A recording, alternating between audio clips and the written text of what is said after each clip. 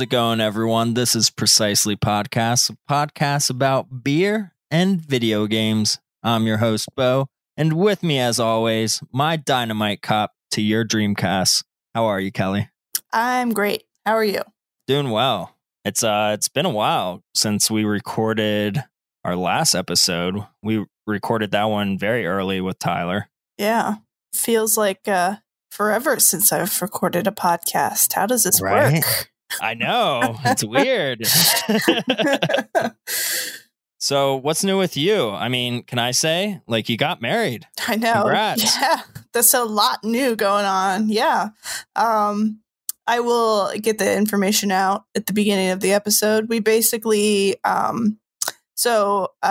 am leaving my current job in the next coming weeks and need to secure some health care. So we just bumped our timeline up a little bit, got legally married with a small group of people, just like our parents and like 2 immediate friends. And my sister got married in our backyard on Halloween. And we all dressed up in costumes and we had a little Zoom call with my family and it was super cool and like really low key. And honestly, we'll do the big thing once the COVID stuff is all over, but like it's been pretty chill. It's like nothing has changed, I feel like. I'm sure. Yeah. But I am now legally off the market. Congrats. Thank you. Yeah. I saw the post, I don't know, I think it said 17 hours ago, and I was like, oh geez, what the hell? Where have I been? No, we didn't tell anybody. Yeah. We didn't tell anybody. I emailed my family 2 days ahead of time, hey, if you're free, just hop on this Zoom call really quick. We're getting married. So who married you? So in the state of Pennsylvania, I don't know if you know this, but we have a law because we were founded by the Quaker people. Uh-huh. And you can legally get married in the state of Pennsylvania if you have a license that is a self-uniting ceremony and you just need 2 witnesses to sign it. You don't need to have a judge or religious leader present or officiant or registered officiant to marry you. So that's what we did. We kind of just had my sister say a couple things and then we each read each other some vows that we wrote and then that was it. And we just signed a paper. Yeah. And your sister was dressed up as a zombie, right? She was like Beetlejuice, female Beetlejuice. Yeah, it was pretty great. She went all out. She was loving it. She was living for it. But yeah, then Scott was dressed up. I don't know if you saw the movie Hubie Halloween on Netflix. No, I haven't. It's an Adam Sandler movie, and I'm not a huge Adam Sandler Yes, I did. fan. Okay. Yes, I just saw it. Yes. Okay, yes. Yeah. I really liked that movie. He loved it. It just came out, right? Yeah, it just came out right before Halloween. So he whipped together a little Hubie Halloween costume, and it was cute. And I just wore a skeleton outfit, and that was cool. Oh, I love it. Yeah. Now I gotta look at the Instagram again because I watched it after you guys got married, so I didn't put 2 and 2 together. I don't know if I posted a picture of us in our costumes on Instagram. I don't know if I did. I'm looking at his real quick. No, maybe not. Maybe not have, but I should. I'll have to send you some. Yeah, my mom showed up dressed like Frida Kahlo, which was pretty great. That's amazing. I love her. She's really into Frida, so she took that and ran with it. And it was pretty fun. And then I had, I said, my family showed up on Zoom, and I told them, you can dress up if you want or whatever. And everybody's wearing funky hats or whatever. And it was just a good time. We all had some drinks and that sounds amazing. Some food, and it was a really good time. It was just a small amount of people and really low key. It's kind of exactly what we wanted.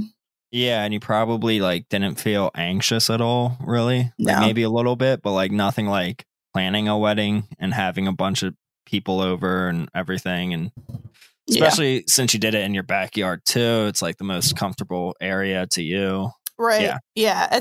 That's exactly right. I think it was the best way to do that because I think both of us are we're truly introverts at heart. We don't want... You guys are, sure. We are truly we don't want the spotlight on us or anything. Yeah. So we were just oh, this is great because we don't really have to do anything. And my one friend was like, what do you need me to do? What can I do? And I'm like, dude, I literally don't need anything from you. Like, we're putting out some food and we have food ordered and like a cake, or like nothing has to be done. Like we need a bag of chips and that's it. Like, yeah. Like just show up and that's awesome. That's all. Yeah. So that's great. Yeah. It was perfect. Congrats. Good for you. Thank you. Yeah. Well, let's get into the beer since we love beer and we love talking while drinking. Yes. We drank, how many beers did we drink on the last podcast? Like 6 or 7? We had like 6 beers between the 3 of us. Yeah. God, it was so good. Oh, it was so good. So good. So my parents came over like a few days after that weekend, after we recorded that podcast with Tyler, and my dad brought over an 11.99% barrel aged pumpkin beer. Oh my God. Like, it was in like pretty much like the equivalent of a fifth, you know? Yeah. But it was beer, but it had like a cork in it with a wire cage and the foil.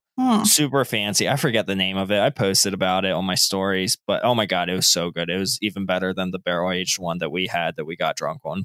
That was good though. It was so, oh my God. I was just like, man, I fucking love pumpkin beer. I know.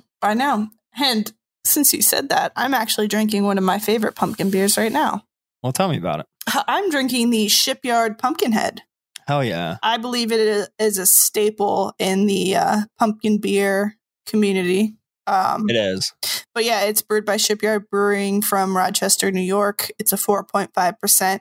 It's a very pumpkin-y flavored beer. Like, I feel like it's a good balance between the spice and the pumpkin flavor.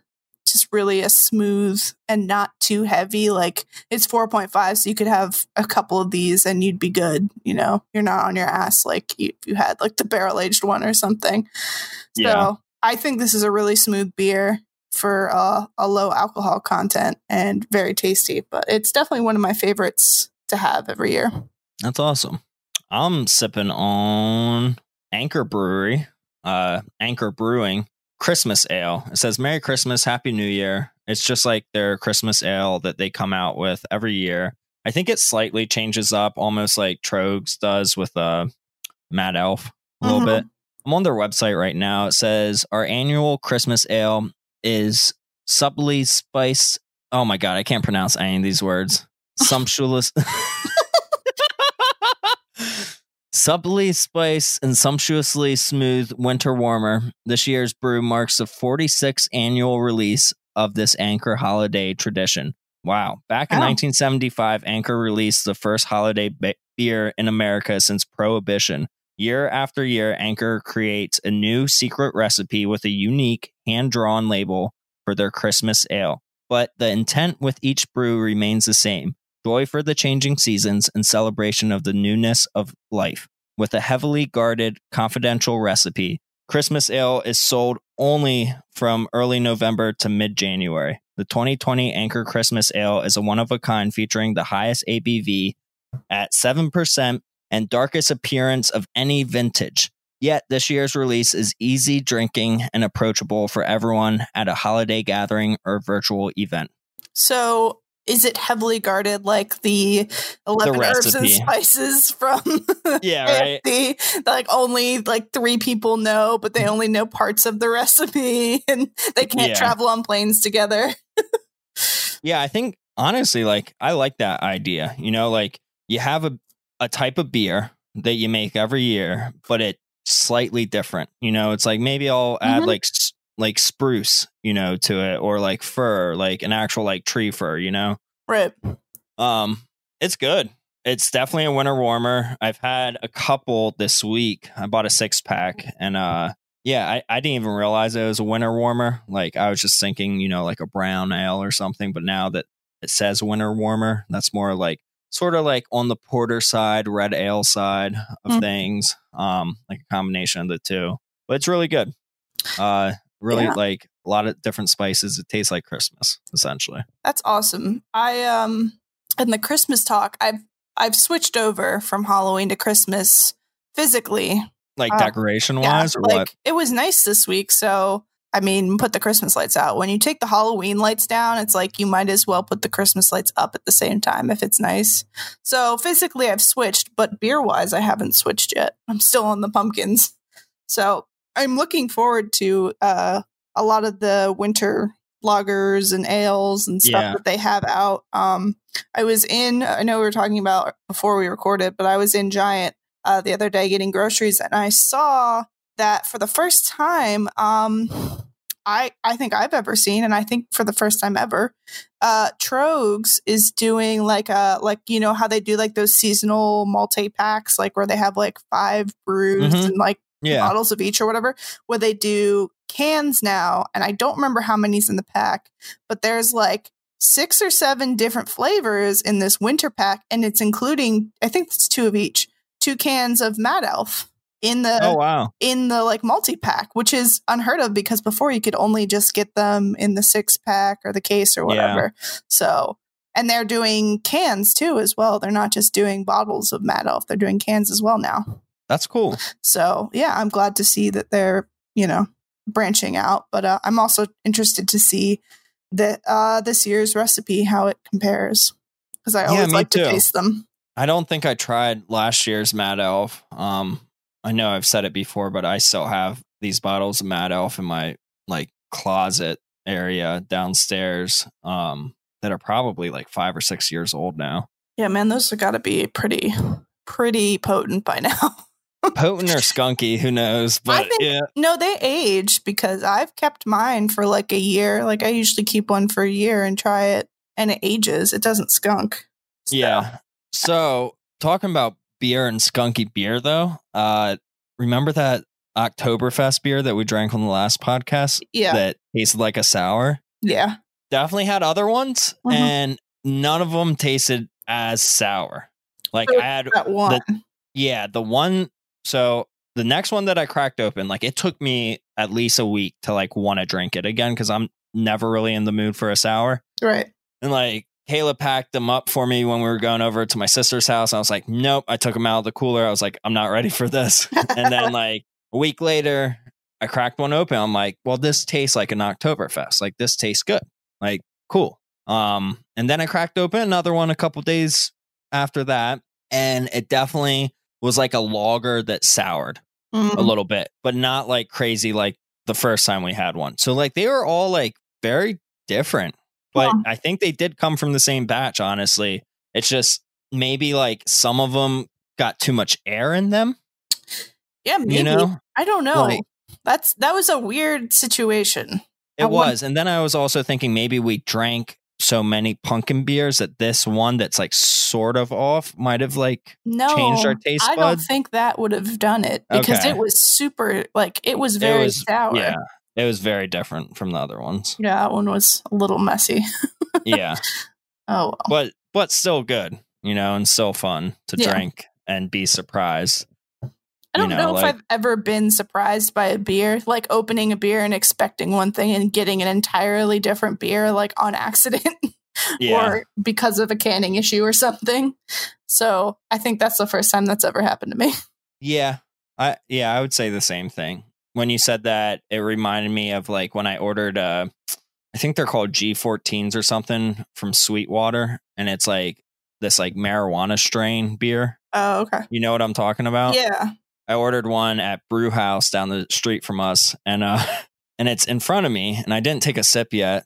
Forgot what I ordered, and like a person walks by, and I'm like, "Oh my god, did you smell him? Like he just has like pockets full of weed right now." And then I was like, "Oh no, that's the beer that I ordered." It's me. I'm the pockets full of weed. Yeah, it's my glass. Oh boy. Yeah. Well, what besides getting married? What have you been up to? Honestly, I've been chilling at home. Unfortunately, I had an exposure to somebody who had tested positive at work. Oh, no. So, yeah, I had to quarantine. I'm kind of in the middle of it right now. Had to get a COVID test for the first time. And that's not that bad. Don't let the people who are putting stuff up your nose scare you. It wasn't that bad. Was it up the nose, like touching the brain one? No, it was like I went to CVS and they gave you like a cotton swab and you just stick it up your nose like pretty far and just twirl it around for a little bit and let it sit there. Yeah. No, it's not that bad. It just kind of makes your nose tickle. But yeah, so I got negative results on that, which is good. And Good. yeah, but I've just been hanging out. I mean, honestly, it's given me time to do a lot of stuff like around the house and been catching up on TV shows and stuff like that. And it's been super nice this week. So taking some walks and, enjoying the weather. It's been insanely warm in Pennsylvania. Right. Like this week, it was like in the 70s this week. It was 75 today. Yeah. I wore shorts to work. Yeah. It's been wildly nice. But yeah, it's been, I think it's been nice to be home for a little bit, get a little break, a little quarantine vacation. But yeah, that's pretty much what I've been doing. Nice. How about you? I went to Philly last weekend and saw our old co-host Tony. He's alive and well. That's just so good. All of our listeners know he's doing good. He has a beautiful apartment in Philly with his lovely girlfriend Rose. And they just got a new cat. Oh. Or their first cat. It's a Persian cat that is really fluffy and furry, but they shaved its body. So only its head and feet and its like end of its tail. Dude, it got the lion cut. Fluffy. Yeah. Oh my God. I love cats with the lion cut for some reason. Yeah, and this cat's just so dopey of a cat. Like something's wrong with it probably. But it's also old. It's like 9 or 10 years old. They adopted it, sort of rescued it. I guess it was like a farm cat, and then they left it at the farm because it was old. Someone did, and then it went to an adoption clinic or whatever, and they got it. But it's one of those cats that like always has its tongue out. Oh my God! It's probably just because it's getting old and it like is losing teeth or something. Maybe. It's so cute though. But like we bought it a bunch of toys and we're trying to play with it, and it's just like, nah, I'm good. Like I'll just stand here. Like I'll look at it, but I'm not going to play with you. Cats are such assholes. I love it. I know. Oh my God, that's great. Like my cats in my house, like when I put my boots on and I'm sitting on the couch and I'm tying the shoelaces, they both go crazy for the shoelaces. And they're both like 7 years old now. So it's like, I don't understand. I just think some cats love playing and some cats don't, There, our old cat, he would only play, like we bought him toys and he'd bat them around occasionally, but like the only thing he would actually play with was like a piece of string. Like you could play with a physical piece of string with him and he'd go nuts. But like if you were like, here's this, I don't know, catnip filled like mouse, he'd be like, I don't know about that. But string, I'm ready. I feel like some cats love catnip, like it makes them go crazy, and other cats are just like, nah, man, like I'm straight edge. Straight edge cat, yeah. Yeah, like it just doesn't affect them the same way, or they just would rather not, Yes. I mean, like my dad, my stepdad was a catnipper, so try to stay away from the stuff. Yeah. I don't want to go down that path. He was also just fat and grumpy and old, so maybe that's why he didn't want to play too. He just wanted to eat. He's like, I can't eat it. It's in that cloth bag. Not interested unless it's food in my dish. Exactly. And if it's not in my dish, I'm screaming about it. Right. Oh my God. So yeah, we went to while in Philly, we went to the Eastern State Penitentiary. Have you ever been there? No, that'd be cool to go to though.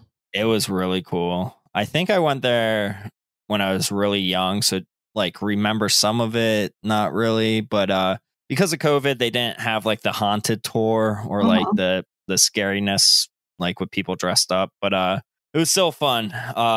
It was an audio like tour, so you had your own headphones and like this like little like MP3 player around your neck, and oh my God, what's his name? Steve Buscemi was the narrator for most of it. Oh yes.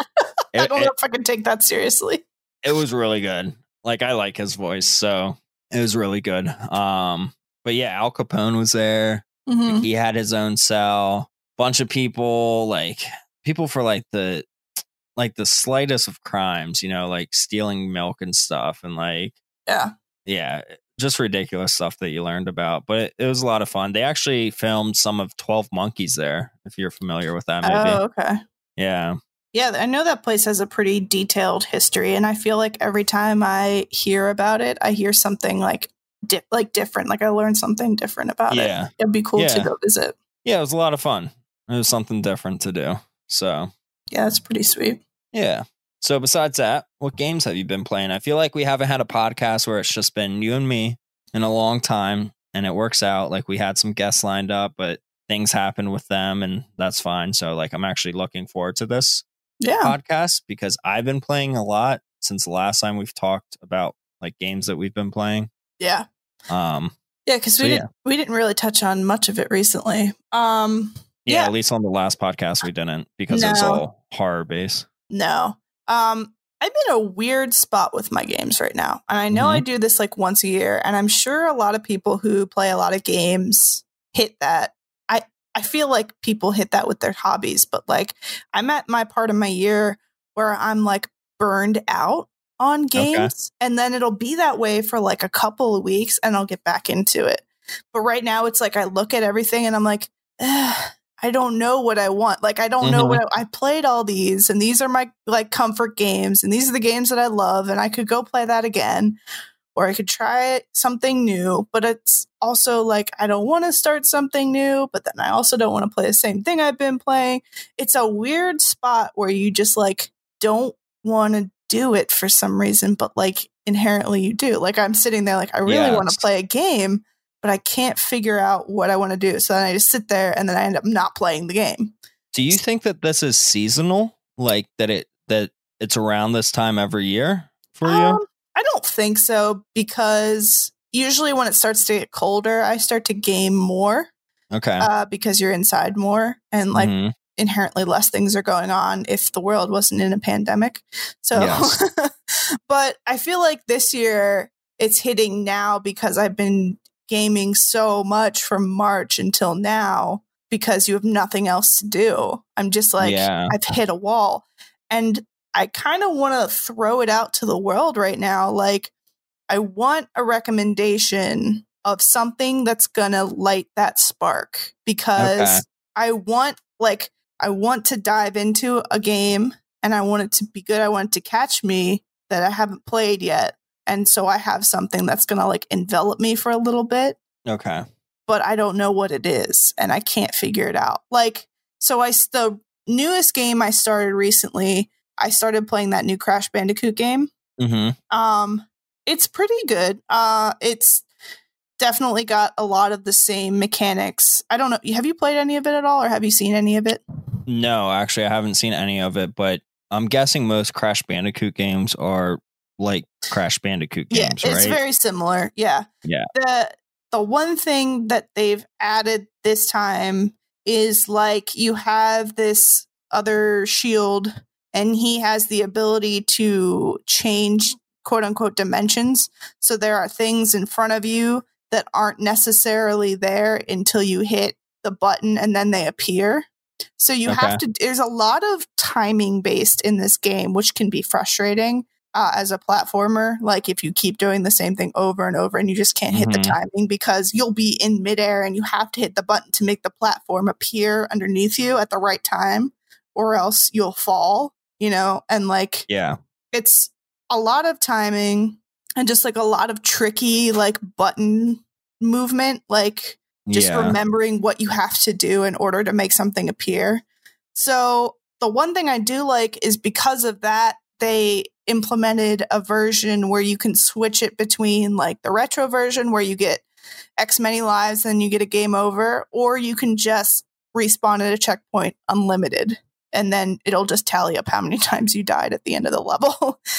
So like you can learn your timing appropriately on that. Like you don't have to keep getting game overs and starting from the beginning of the level. That'd be super frustrating with this. But like you could die 20 times, finally get the timing down, and then proceed to the rest of the level without any issues. Like you don't have to go back or whatever. But then also gives you that like you're kind of stuck there for a little bit until you get your timing right.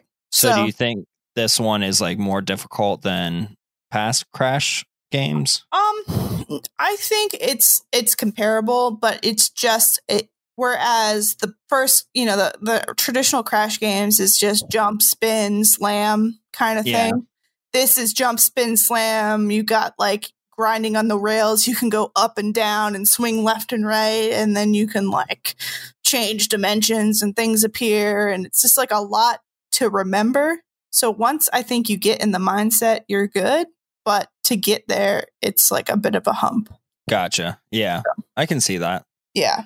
So, especially like with me when it comes to video games, if I get to one spot where I'm just like, I've done it so many times, like if it's a boss or if it's a puzzle, and I'm just like so frustrated and so over it, sometimes I just move on to the next game, which is like my total demise when it comes to video gaming. Yeah, because it's like I could be so close. I could be, 3/4 of the way through the game, but then I don't go back to it because this one part subconsciously got me so frustrated, and consciously, but like subconsciously, it's like, nah, just play something else that you can get through. Right. Yeah, I agree. I do the same thing. But a lot of the times I've been trying to get myself to just pause, walk away from the game, and then come back to it maybe like a couple minutes later after taking a break and then retry it. And then usually I'll be able to get whatever it is.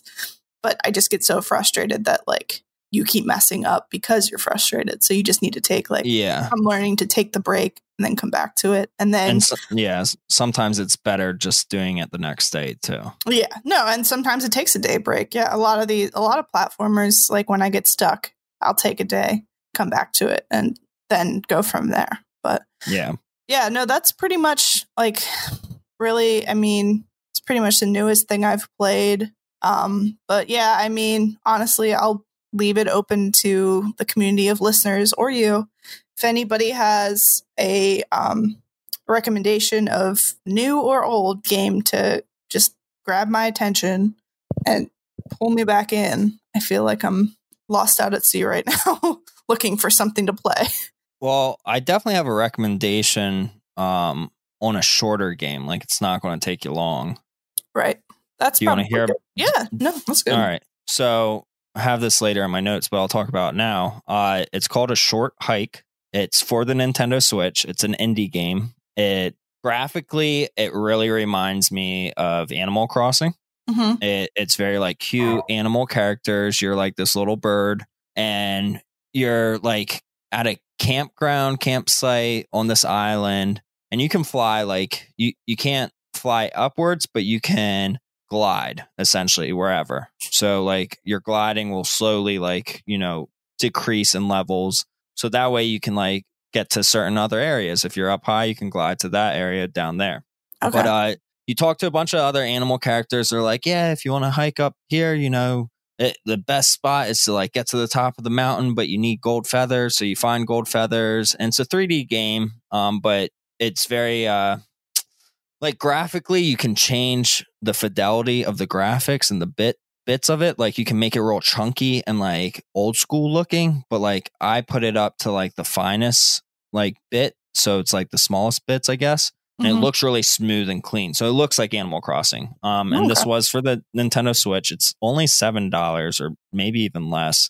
But yeah, it's like fetch quests, little mini games. Like there's this like game where you like, it's like volleyball, but stickball, but with a volleyball net. And you just have to make sure that you hit the ball back to the other person. And you don't need a high score or anything. But like if you get a high score, you get a baseball cap that you can wear. And it doesn't do anything for you. Like there's no like dying or like equipment stats or anything like that. It's just, oh, you can wear a hat now, But you find these gold feathers that help you climb higher up the mountain. And they also allow you to flap your wings. So if you have 3 gold feathers, you can flap your wings 3 times. So it does get you a little higher, but it also helps your stamina too for climbing. I probably beat it in like 3 hours or less. Oh, that sounds good. But I didn't collect everything. So like I can go back and gather more. Mm-hmm.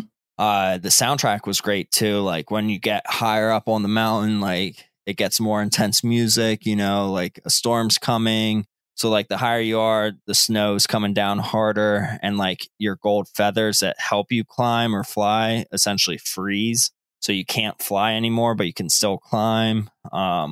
Just like a bunch of like little things like that. It was really cute, really fun, and for less than $7, it's totally worth it. Even if you beat it in 2 hours, like to me that was like a good price point for how short it is. Right.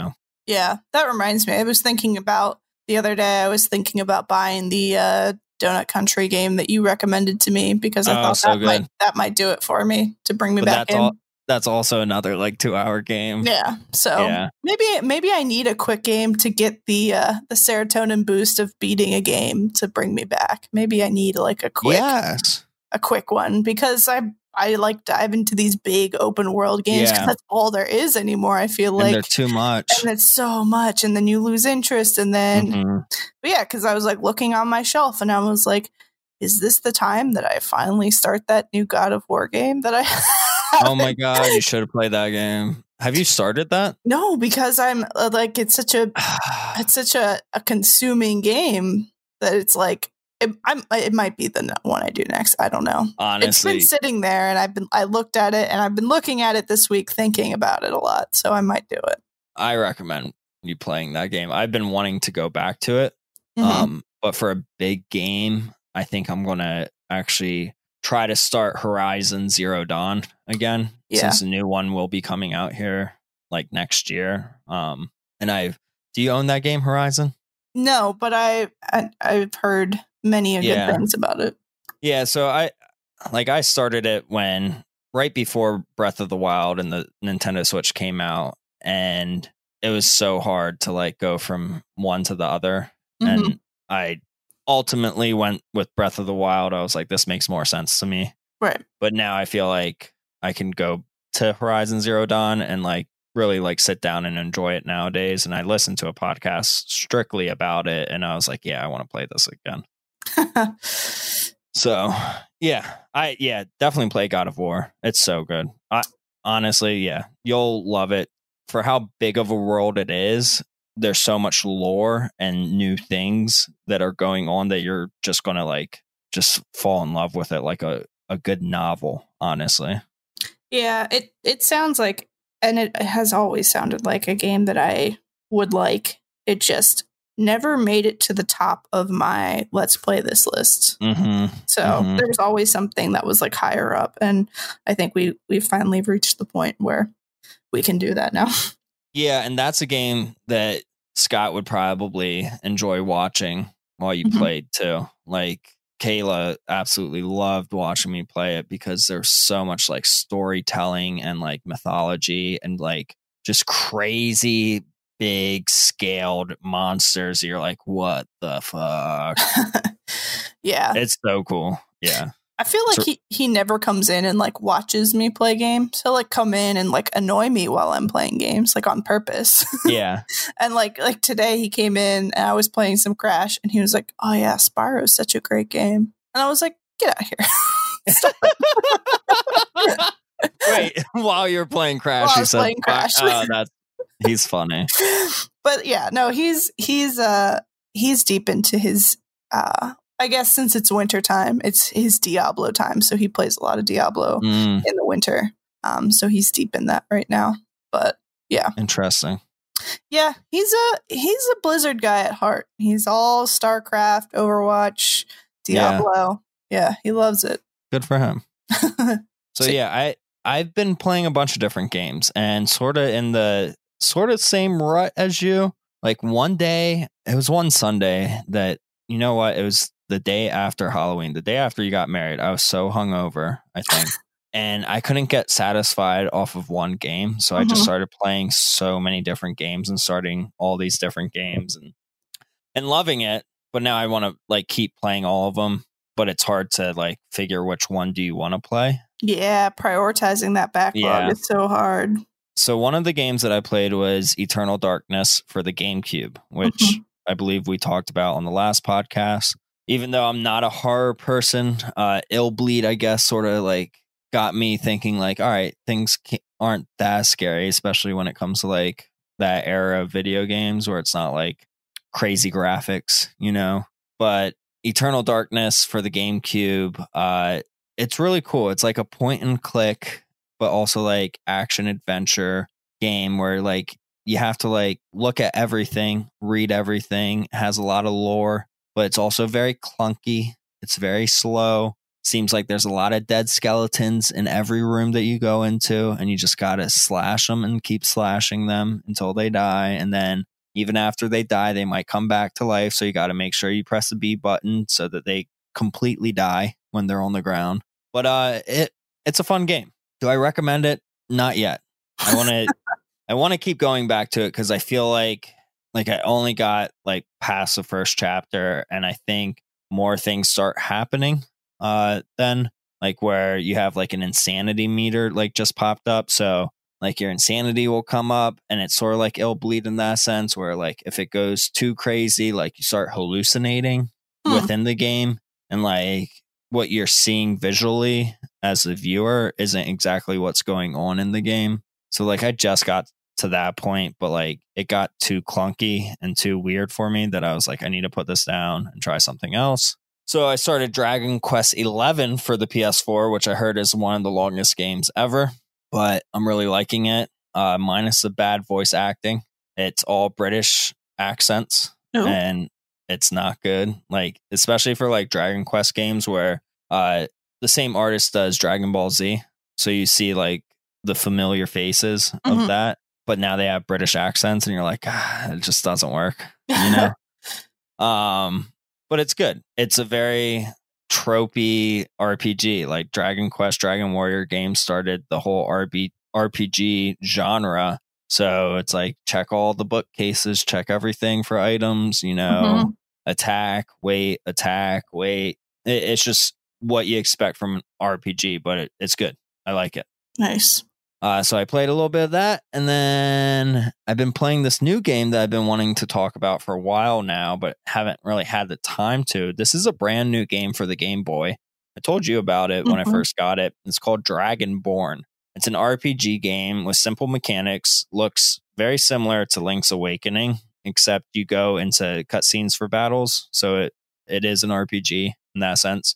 It's a lot of fetch quests and puzzles to figure out. Very simple puzzle since it's on the original Game Boy, but it's been a lot of fun. The company is SpaceBot Interactive, so if anyone's listening to this and wants this game, they're doing another pre-order for it because they sold out of their first batch. So this pre-order, I believe, only goes until November 30th, and when this is released, it'll be the 14th of November. So you only have 2 weeks to pre-order it, and I got mine like probably 2 weeks after the deadline of the pre-order. But it's a super fun game, and like for being a game that came out on a system like 30 years ago, it's well done. Like the music's really good, the quests are good. I talked to the developer. We wanted to have him on, but he just had a baby, so congrats to you, man. So he could not come on to the podcast, but hopefully we'll have him on soon to talk about that, because I know he's doing some other things. He was doing a demake of Zelda Ocarina of Time for the Game Boy, which is really cool. I don't know if he's going to be releasing that or not, but he has a bunch of like little side things that he's doing. That's pretty cool. I like that. I like sometimes when people either like Photoshop or whatever, like newer games onto like older cartridges and stuff like that, and I try to like imagine how that game would look on that older system. Yeah. And I think it's pretty cool that people like, or they make a picture of it or whatever, like what they think it would be. I like when people do that. I think that's really fun. Yeah. So what I saw of Ocarina of Time that he was doing was, what's the area? It's like right in the beginning of Karakaka Village or whatever it's called, where there's like 4 tunnels that you can go through, but you have to like go through the one that like has music going towards it. You know what I'm talking about? Yeah. So he was doing that part. So like it looked like Link's Awakening on the Game Boy or Game Boy Color, but with that map layout. And I was like, I know exactly where he is right now. Like, this is crazy. Yeah. Like, that's so cool that even though it's like descaled and stuff. Yeah. You know exactly what's happening. Yeah, and he was just using like the same sprites from Link's Awakening, but it worked so well. That's great. So I don't think he's actually able to make a cartridge of it. Maybe he'll do a ROM for a download. But either way, the game Dragonborn that he did develop, that you can get it CIB. I got mine CIB. I believe he's like out of the UK or Sweden. Is Sweden a country? No. Yeah. Yes. It is, right? All right. Yes. I was like, did I just say language? No. Yeah. Oh my God. Germany or UK, somewhere like that. Yeah, Dragonborn. Check it out. It's really cool. It's very, there's parts of it where like I wasn't the biggest fan. Like I kept dying and being like, God damn it. Like I don't want to keep playing this, where like I attack, he attacks. I attack, he attacks. But now he just critical hit me, you know, and now I'm dead. And now I have to start from my last save, you know, and it happened like multiple times. So I had to make sure that I used a potion, because like I don't have any magic spells yet to like save my life or whatever. So like it's all about potions. It's all about like making sure you have enough money in the beginning to get these potions. But the game's built properly to like you only fight one enemy one time.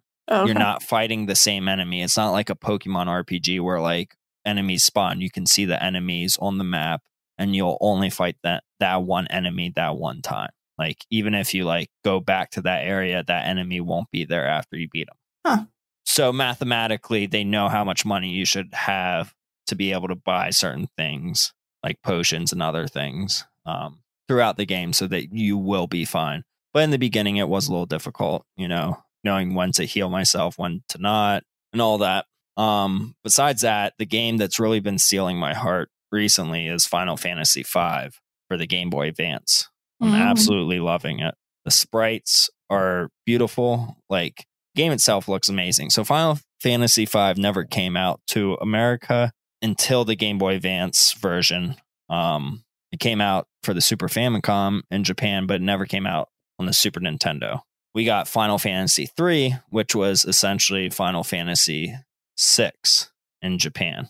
But Final Fantasy V, it's beautiful. It's your typical RPG with a bunch of crystal shards that broke in the beginning and you got to gather them all again. But what's cool about this is that you have a job system and an ability system. So you can choose a job for any of your characters. Like right now I have like 3 or 4 characters, I think 4. And I can be like, all right, this guy's going to be a black mage. And it doesn't cost me anything to turn him into a black mage. But I level him up as a black mage until he gets certain abilities as a black mage. So then I get this like, you know, dark power for him being level 5 black mage. Well, now then I can change him into a white knight or whatever, but then give him the ability of that black mage. So it like changes the whole dynamic of the game. And you can do like crazy like hit points and power ups and stuff because you can constantly change your job around for each character that you have, but keep the abilities that you've already got from the past jobs that you have, if that makes sense. Yeah, kind of. I don't know too much about the Final Fantasy stuff. Yeah. I know generally how that worked. Yeah. I guess, and like how their like battle stuff works and like how you make your teams and everything like that. But I mean, I don't know too much about the lore or like each specific offshoot.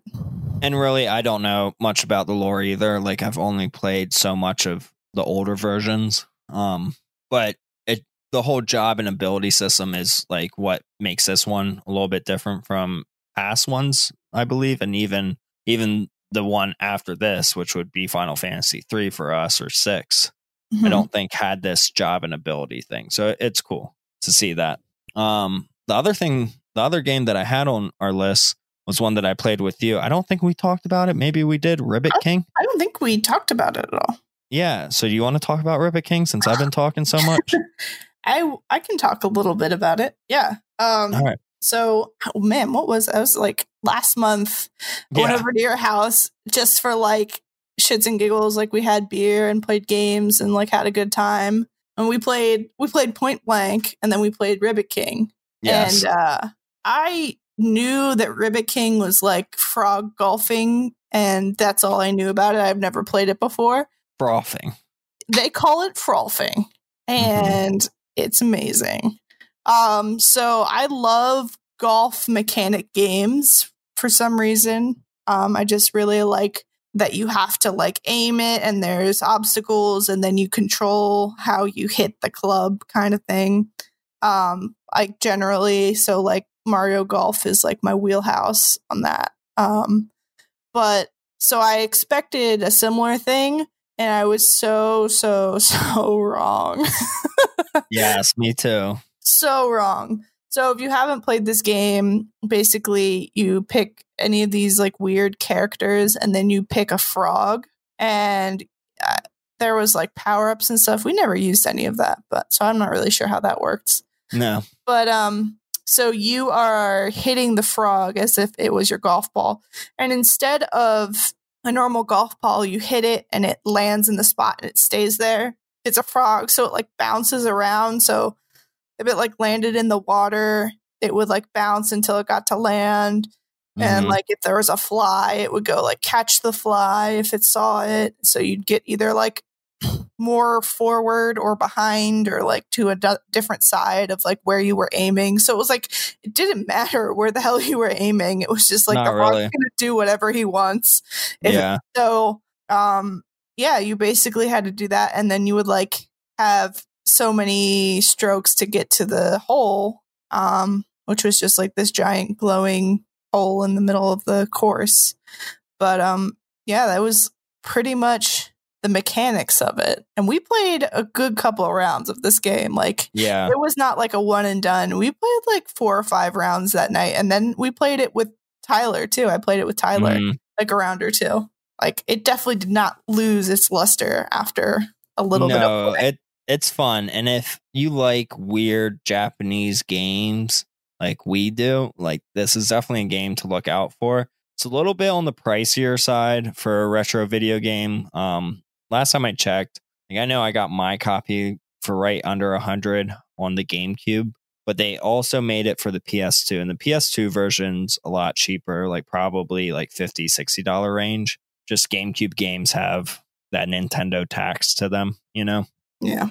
But it's really fun. Like instead of golfing and like swinging your club, you're smacking a frog. And like the character that I had was like, and like, yeah, like I don't know what sound he made, but it was like so awkward and so weird sounding. It was a very weirdly, almost southern, effeminate sounding alien. Yeah, like a queer alien. Yeah, but it was perfect. It was amazing. And like Kelly said, the frog, where it lands doesn't matter exactly, because there's probably a fly somewhere that it sees, and it will literally go that direction of the fly. And then let's say it lands in the water. Well, it can't stay in the water, so it has to keep going a different direction. And then if it goes onto a lily pad, the lily pad's always like change direction as well. So your frog, you know, your one hit can last like 5 minutes long of like visuals of this frog just hopping around the map, and you're like, where the fuck is it going next? Yeah. But you get a bunch of extra points for like every hop that it does too, and like everything that it catches. So it's cool. Like even if you're not really necessarily going for the hole in one, I don't think that gives you the biggest point. There is a point advantage if you get it in less strokes, but like ultimately I think you're right that there is like more to trying to like find the weirdest way to get there, not just like a straight shot. Yeah, exactly. Yeah, no, it was, I think like the first time we played, there was like one hole, and I remember like hitting it, and it went literally to the opposite side of the map and like completely the opposite direction. And I was like, what the fuck? I did not intend for it to go over that. I was aiming at the hole, and now all of a sudden I'm on the complete opposite end of the map, and I don't know where I am. Yeah, exactly. Totally messed you up. Any other games that you've been playing? No, nothing really of note. Okay. So before we get to the next subject of things, I just cracked open a new beer. You want to hear about it? I do, because I have to crack open a new beer, so I'll tell you after. Okay. You tell me. Cool. Mine is I'm fighting my cat right now because he wants to be on my lap and my laptop is on my lap. So my beer is Skelm, Skelm from Evergreen. It's a double IPA and it's a crazy artwork on it. It's like an alien with a skull on top and it looks like almost like something from Futurama. It's at 8.5% and it's damn good. You said it was a double IPA? Mm-hmm. Nice. Yeah, they've been doing a lot of double IPAs.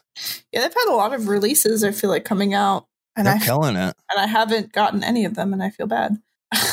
Yeah, I actually got this at the Giant that you were just at. Oh, yeah. Well, that sounds good. I'll have to check it out. Yeah. Skelm, which is a weird ass name. I don't like the name, but whatever. Yeah. Interesting. Okay. Well, I just cracked open mine. Tell me about it. God damn. All right. I don't know if you've had this, but I have multiple times, and it's so good. It's Lancaster Brewing Company's Baked Pumpkin Ale. Yes. Okay. So we talked about a lot of pumpkin ales last time, and I just talked about one earlier, how it was like a smooth, very basic pumpkin flavor. Yeah. This is literally pumpkin pie in your mouth. Like, yum. You can taste like there's a hint of like a whipped topping kind of flavor at the end of it. This is like more like a pumpkin roll. Yeah, kind of. Yeah. Yeah, there's like a pie on the bottle. So I think they're more aiming for a pie, but I can see more pumpkin roll. So on the bottle it says, have your pie and drink it too. Bold in flavor with a deep amber color, our big baked pumpkin ale is sure to remind you of grandma's pumpkin pie.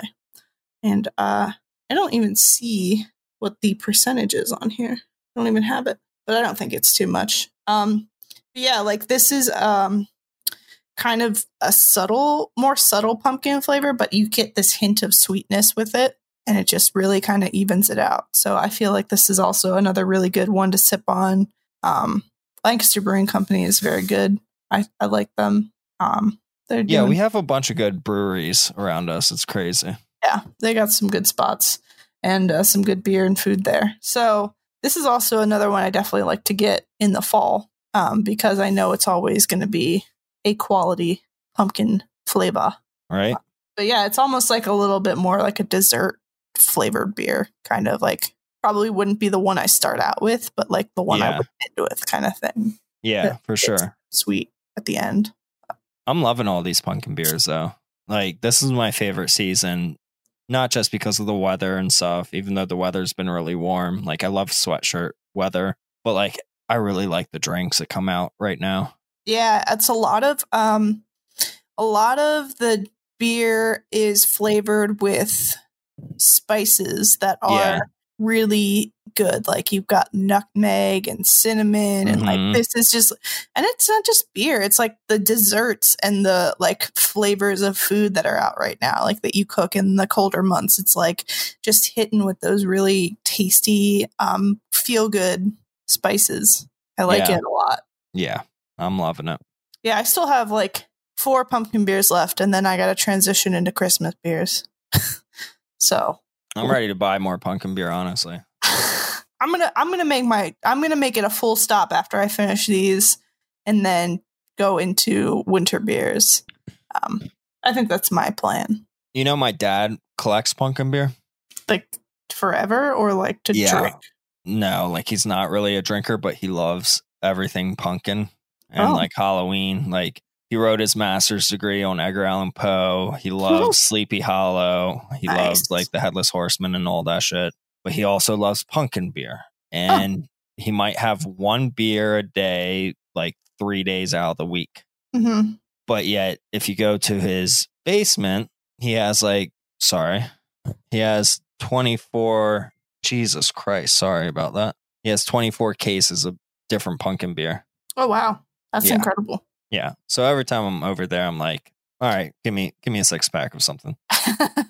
There you go. That's cool. Yeah. At least you know what he's into.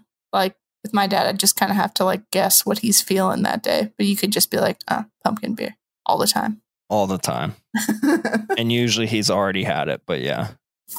So, any recent pickups? I feel like, and I know you're gonna say that I'm wrong because you just had a really good haul, but I feel like it's been super fucking dry around here. I haven't seen jack shit for a decent, let me rephrase, for a decent price. I've seen shit all over, but it's like either way overpriced or like an accurate price for somebody who's like selling it, like, you know, like we would. And I'm just like, but I haven't found any good deals. And also I haven't been looking like this past week because I'm like not even looking because why would I get my hopes up when I can't even go get it kind of thing. But so I can't speak for this past week, but yeah, I just feel like I haven't found anything recently because I just haven't seen anything good. Yeah, I think a lot of people are getting privy to prices and everyone wants top dollar. Yeah. Like literally right before I sent the invite to you to record, I had this guy call me from my GameStop buddy, who always gives out my number to people that wants to sell retro video games that they don't buy, which I'm fine with. He called me this morning. He was like, I have an N64, some controllers, games. I'm like, cool. He left a voicemail, called him back. I left a voicemail. He gets back to me right before I send the invite to you. I'm like, yeah, you have the N64? He's like, yeah, my son has it. You know, he's been selling stuff on eBay and Marketplace, but we still have this N64. I'm like, oh, okay. Like, what does he want for it? And he's like, well, he has it on Marketplace for $170. And I'm like, okay, like an N64 for $170. Like, okay. I'm like, what games does he have with it? And he asks his son, and his son says like something. And he's like, he has a Star Wars game with it and an expansion pack and like 2 controllers. I'm like, well, that's why it hasn't sold, is because he's asking $170 for it. I was like, N64 goes for $50 with like cords and a controller. I was like, I'm going to give you half of that, you know, like $25-$30. And he's like, oh, I had no idea. I was like, yeah. I was like, if he's selling it on the marketplace, like either he just needs to lower his price or whatever, but like I'm really not interested if he wants anything close to that. So yeah, I can definitely see that. I think people are just trying to get top fucking dollar, which is insane. Yeah, it's weird. I think right now, and I mean, I think this is probably like, there's 2 things influencing that. One, obviously, the pandemic, like we talked about, like it's a big thing for people to be selling games because they know people want games. And I think more people have just been looking stuff up because of that. Like they want the most money they can get because not everybody is in a financially stable place right now. Yeah. And 2, the other thing is we have 2 brand new systems coming out this week. So people are selling old games to pay for the price of the Xbox One X or the PS5, and it's like I can't, like I'm not paying. Like I saw somebody the other day were trying to sell a PS4, like a Pro, for like $400, and somebody in the comments was like, bro, like a PS5 is not that much more than, like, what are you doing? Like, what? I could buy a brand new system, and then he's like, you'll never sell it for that. And it was like, exactly, you'll never sell it for that. Like, you're going to be sitting on this stuff. Yeah. So I'm kind of waiting to some of these people kind of get themselves together and realize they're over asking for a lot of this stuff. And they start coming down more. They sit on it for a while, and then you're like, listen, obviously it's not selling and you need money. So let me just swoop in there and give you an offer. Yeah. And I had a friend of a friend contact me that, like, I've never talked to him before, but I was like, yeah, to my friend, I was like, give him my number. That's fine. Because he was like, he has a Dreamcast for sale. I was like, yeah, I like Dreamcast. Cool. And he contacted me last night and he's like, yeah, I got this Dreamcast. Like, has this beautiful picture of this Dreamcast with 4 controllers and like 3 VMUs. I'm like, cool. What do you want for it? Like, or my first question was, what games do you have for it? Because when it comes to collecting and buying and selling, it's the games that are usually worth more than the console itself. Right. And he was like, let me see if I can find them. And he sends me this big picture and like, it's like 18 games, but 16 of them are burnt games. and 2 of them are just disc only, but it's like virtual tennis and something else, like Right. nothing crazy. And he's like, so I backed up my games like years ago and I can't find the real ones. And I was like, bro, you don't need to lie to me. Like, we all burnt games for that system back in the day. He's like, and he sends me a meme of like a guy just like looking off into the distance. I'm like, okay. But yeah, he wanted 75 for it, which is like okay of a deal. Right. He was like, I like your podcast. Like, I like that you like beer and video games. Like, I don't know if he listens to it all the time, but he obviously knew about it.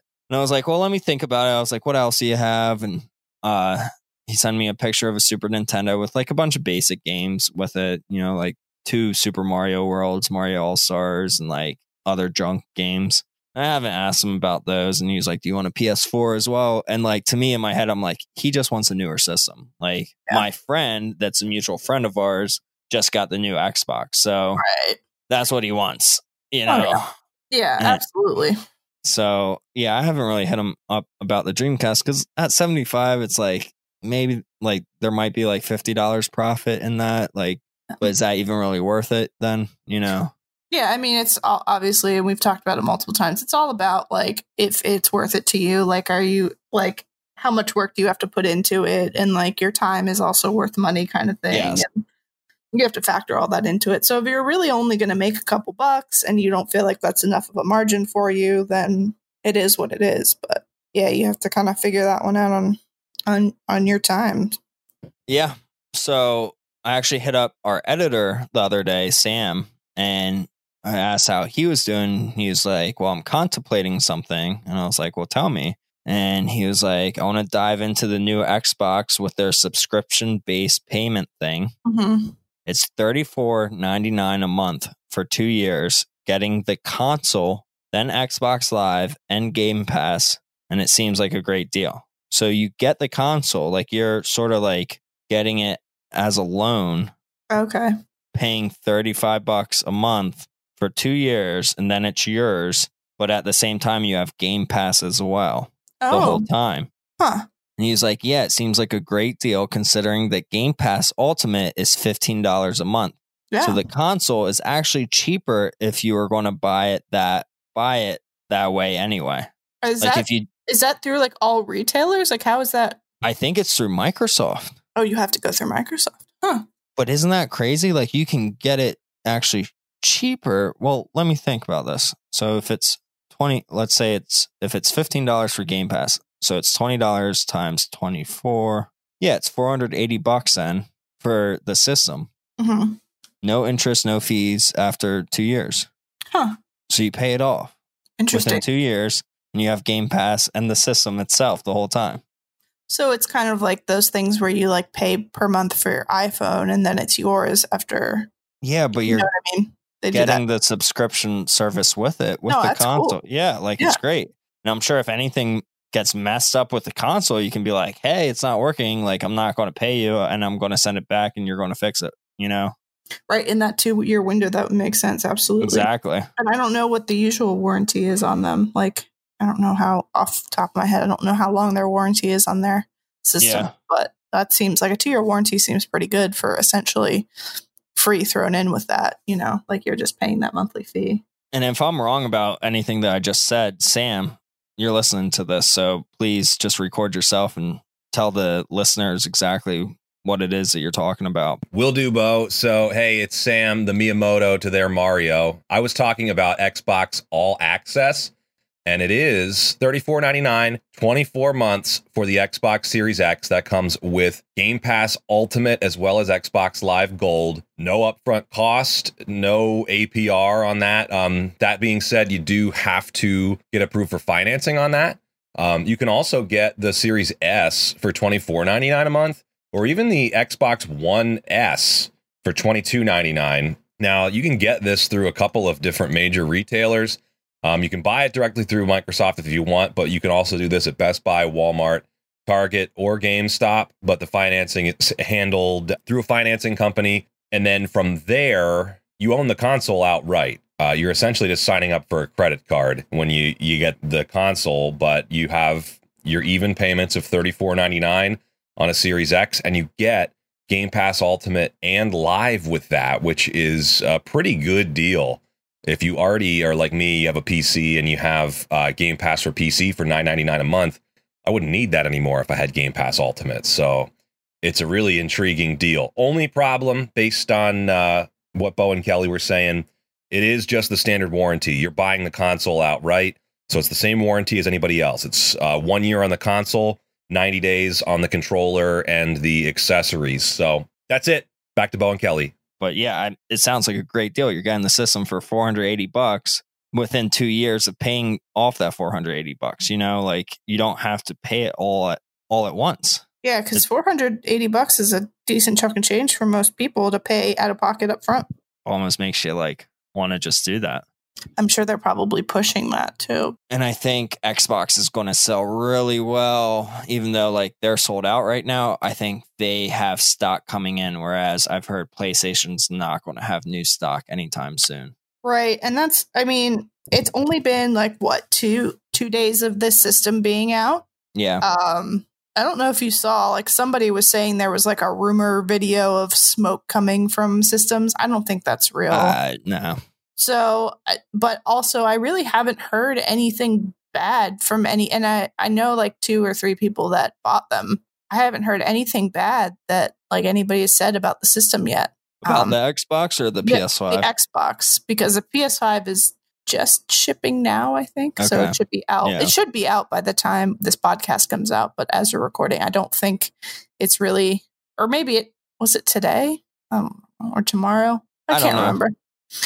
But I'm going to be waiting a little bit to get an Xbox, but eventually I'll get one. Me too. But yeah, talking about pickups and stuff, I did get a really big pickup. If you follow me on Instagram, you would have seen the huge pickup. This has been something that I've been working on for like 3 years almost. I met a guy that his wife is good friends with my sister, and met him at a party at my sister's. Talked to him about video games. I was like, oh my God, you know so many video games, like old school retro JRPGs. And he's like, yeah, it's what I grew up on. I was like, do you still have these? He's like, yeah, I do. Go to his house like a year later, a few months later, I don't know. And I see this collection and he just has it in bins. He's like, yeah, I haven't played it in years. I'm like, I would love these games. You know, like I'll give them to a good home, you know, or I'll keep them, whatever. And he's like, let me think about it. So put the word out there a long time ago. And then they just had their second kid, and he was going over to my sister's house last week. And I hit him up again. And I was like, hey, I'm going to be there as well. Can't wait to see you. If you thought about selling your games, bring them, you know, Friday night. And he texted me back and he's like, yeah, I'll bring them. Like, I'm ready to sell. I was like, cool.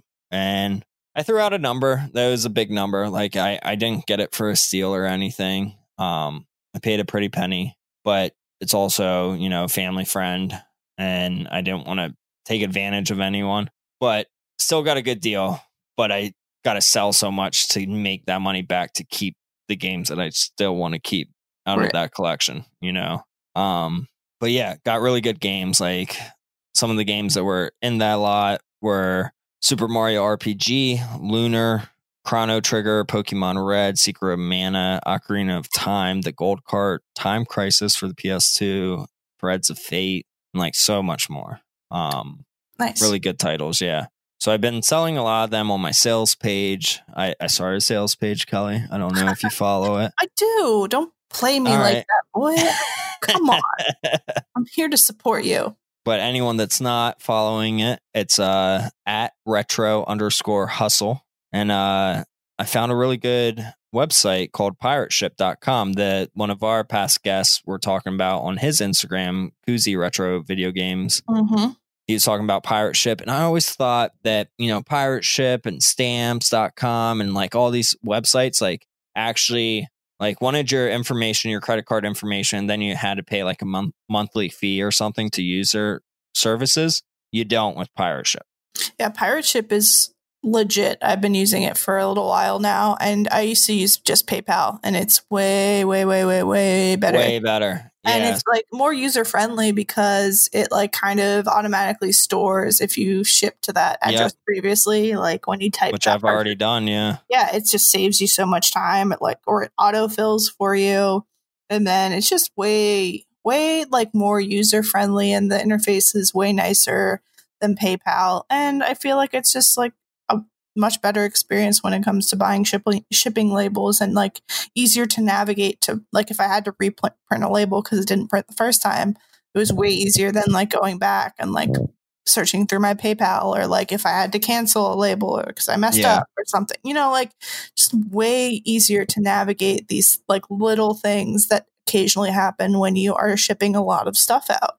So yeah, I totally recommend Pirate Ship if you ship a lot of things. If you ship a little things, like it's really and we're not even sponsored by them. I'm just saying, like for my own behalf, that like this website has changed the game for me, because if you remember, like a few episodes ago, I was like eBay this, eBay that. Like I love eBay, and it's mainly because I can ship all my labels from eBay and I get a discounted rate. Well, Pirate Ship gives you a discounted rate, and you can ship first class mail through them, which... Did you know you can port your eBay sales to Pirate Ship as well? So you can also print from Pirate Ship for all of your eBay labels too. Is it cheaper on Pirate Ship? I don't think so, but it's I mean, like if you already had, like say you had an eBay sale and also you were shipping out from a claim sale, you could do it all without opening like 2 tabs or something. Like it's just a little absolutely easier.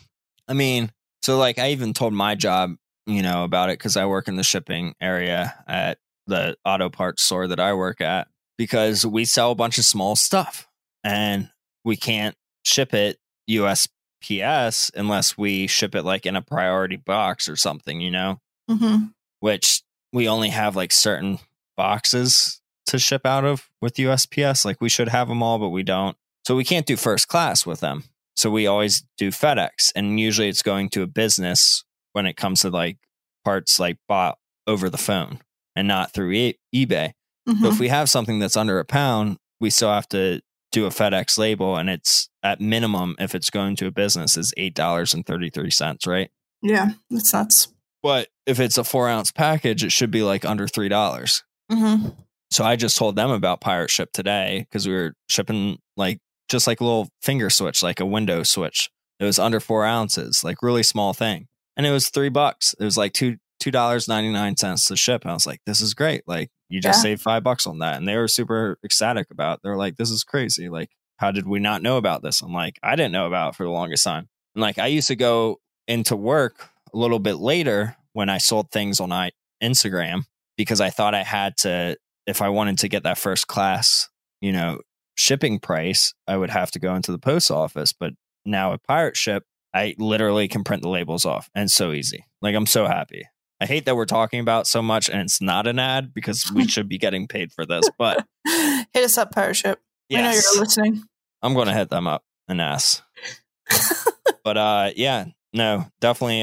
If you've been thinking about selling, especially like not just eBay, but like selling on Instagram or like, locally and want to ship it, Pirate Ship is the way to go. Yeah, for sure. I agree 100%. Yes. So last thing that I have on the agenda, are you reading the agenda? I am reading the agenda. Stealing a kiosk? Question mark. What are you doing? Did you see that? Yeah, what are you doing? Okay. So I had a vision. Okay. Not one of my kiosks. Okay. And I'm not endorsing this in any way. Maybe we'll take this out of the podcast. Okay. But what about calling up GameStop? Okay. And being like, hey, this is Nintendo of America. What? Okay. This is Greg speaking. It's been 3 years, since we dropped off the kiosk to you guys. We're going to come pick it up, drop off the, like cut the cords, this and that. You guys can have the shell if you want, or, like we can just take it out for you to the dumpster. And like, you talk to the manager and they're like, oh, okay, all right, cool. And you come the next day and you're wearing a Nintendo fucking jacket that you bought on eBay or whatever for $60. And you fucking go in there with your fucking dolly and you got two boys wearing Nintendo jackets. You introduce yourself as the same dude that called or like someone different, and you fucking dolly that bitch up and you throw in your fucking truck and you fucking go. I feel like this would work in a sitcom. I feel like it would work until too many people get privy to it. Yeah, I don't know, man. I don't know. It sounds like a risk I'm not willing to take, but all right. I mean, well, I need space for a Nintendo Switch kiosk, so yeah, I'm willing to take it. All I have right now is a Wii U jacket, though, so I don't know if they're going to let me in as that person. You got to get a Switch jacket. You got to be current gen. I got to get a red jacket that says Nintendo. Just like a little name patch in the corner of the jacket. Just says I feel Greg. like you can definitely do this. Like literally be like Bansky, but as a Nintendo person, you know? Okay. But like you're just going to throw it in the back of your truck and drive away. They're not going to watch me. And they're just going to be like, oh, okay, that's legit. GameStop employees are so lazy. Okay. I mean, if you call, especially if you call the day before and you're like, hey, just so you know, this is Nintendo. It's not like they have Nintendo's line. They're not giving that to GameStop employees. Hey, this is Reggie coming to pick up the kiosk. Yeah. This is Reggie Jr. Oh, Bowser. This is Bowser coming to pick up the kiosk. Yeah. Well, no, that would be unlikely. But what would be likely is like, hey, just make sure that it's cleared around it. You know, all this. We're going to come in with two guys and bring it out. Well, why would they be removing the Switch kiosk right now? It's their current gen console. You'd have to wait till it's closer when they announce another. No, it's been 3 years. And they don't own it. Nintendo owns it. Yeah, I don't know. They don't own it. Okay. What they own is the properties inside of it. Like what they would do. I get you. They don't want the actual shell of the kiosk. So what they would usually do is they would take the system. They'll maybe take no, they won't even take the TV screen. They'll just take the system. They'll cut the cords on the controllers and they'll call it a day. Right. They're like, the system is ours. That's the easy part because they don't want to do any back labor work. But we're the new Nintendo of America that has dollies and straps and a Nissan Frontier out back. And we'll pick that shit up for you. All away kiosks. Yeah. You could, you know what? You could start a business. And instead of being that, like, you know, we haul your junk kind of business, just be like, we haul your kiosks. We're Nintendo of America. Nintendo Junior, and we haul your kiosks. Honestly, I feel like I could pick up seven kiosks in a day. Okay. How about you give it a shot, get your Switch jacket, get your boys with matching Switch jackets, and you can report back and we'll see how that's going for you. And if you don't hear from me, can you keep this podcast going? Do they have lines in jail that we could use Zencaster? No, definitely not. Definitely not. There's definitely people in jail that have podcasts. We could do this. There's no way. There's people in jail that have podcasts? There's people in jail that have blogs. There has to be people in jail that have podcasts. There's no way. There has to be. There has to be. No. Has to be. No. Yeah. All right. I'll look it up. I feel like I don't know. Should we take all this out? I don't know. Did I say too much? I don't know. Did you say too much? Well, I feel like I'm going to give people ideas and then they're going to blame me in the podcast for it. Hey, here's the disclaimer at the end of the show. This is all hypothetical. Don't do it. Kids, don't do it. And to quote one of my favorite YouTube channels right now, Unis Honest, hey now, don't try this at home. Yes. I don't know. I think it's an easy way to get a new kiosk. But honestly, especially because GameStop employees are so done with their lives right now. Like they're just so done with their job. They don't care. I feel that for them, and I understand where they're coming from. Yeah. I feel bad for a lot of them that are being overworked, underpaid, and understaffed, and just being treated poorly by the public, I feel for you. And that goes for anybody working retail right now, honestly. And it's about to get worse because everybody's going to be a jerk during Christmas. And I'm so sorry for all the people who are jerks, just preemptively. It's terrible. Yeah, I agree. Well, do you want to close it off? Yeah, before we close it off, Prison Podcast definitely exists. Okay. According to my Google search. So good to know. So let's see. We got we want to thank our editor Sam, first of all, for always working super hard. Sam, thank you so much. And helping us out and making us sound really good and taking out our stupid stuff that we say to take out. And second, we'd like to thank On Budget Services for hosting our website, precisely.live. Go check it out if you have not yet. Get some merch. Get some merch for other people for Christmas or any holiday. We got stickers. So if you order merch, I'll send you stickers privately. Yeah, stickers. They're great. And we want more stickers. But I also added something off of Anchor. You probably heard our advertisement in the beginning of this podcast episode about Anchor. It was supposed to be cute and funny. I hope we did that well. But there's also a link at the bottom of our description that you can click on. So if you want to donate any money towards the podcast, we would love it. Like, we're not going to shy away from it. We love doing this. We love bringing this to you guys, our listeners, our fans. And it'd be nice to know that you guys care enough to donate $1 or $2. You know, even if you don't want to join the Patreon and do a monthly thing, you can go through Anchor and donate a couple bucks here and there. And it would help us because we're just going to put it right back into the podcast. And the next thing that we need is new stickers. So, yeah. Fun stickers. Yeah. So, yeah, that's about it. Thank you, Kelly. Yeah, thank you, Beau. I appreciate you. Oh, I appreciate you too. I'm happy that you're married. I am happy that I'm married too. I'm happy that you're not the bride to be Frankenstein on the last podcast. That's true. I was. Forgot about that. Yeah. But yeah, play a short hike. You'll like that. I think I will go look it up after this. Yeah, do it for sure. And then I'll text you some other games that I think you might like too. Yeah. But if anybody has any recommendations, you can hit me up. My Instagram is Highway to Kel. Let me know. Like I said, current gen, previous gens, retro, whatever. Something to spark it, get it back and pull me in. Yeah, play some God of War too. Yeah, I probably will. Yeah. All right. Well, enjoy, everyone. Have a good night. Drink some beer, and we'll see you soon. Yeah. We out. We out. My finger just got wet.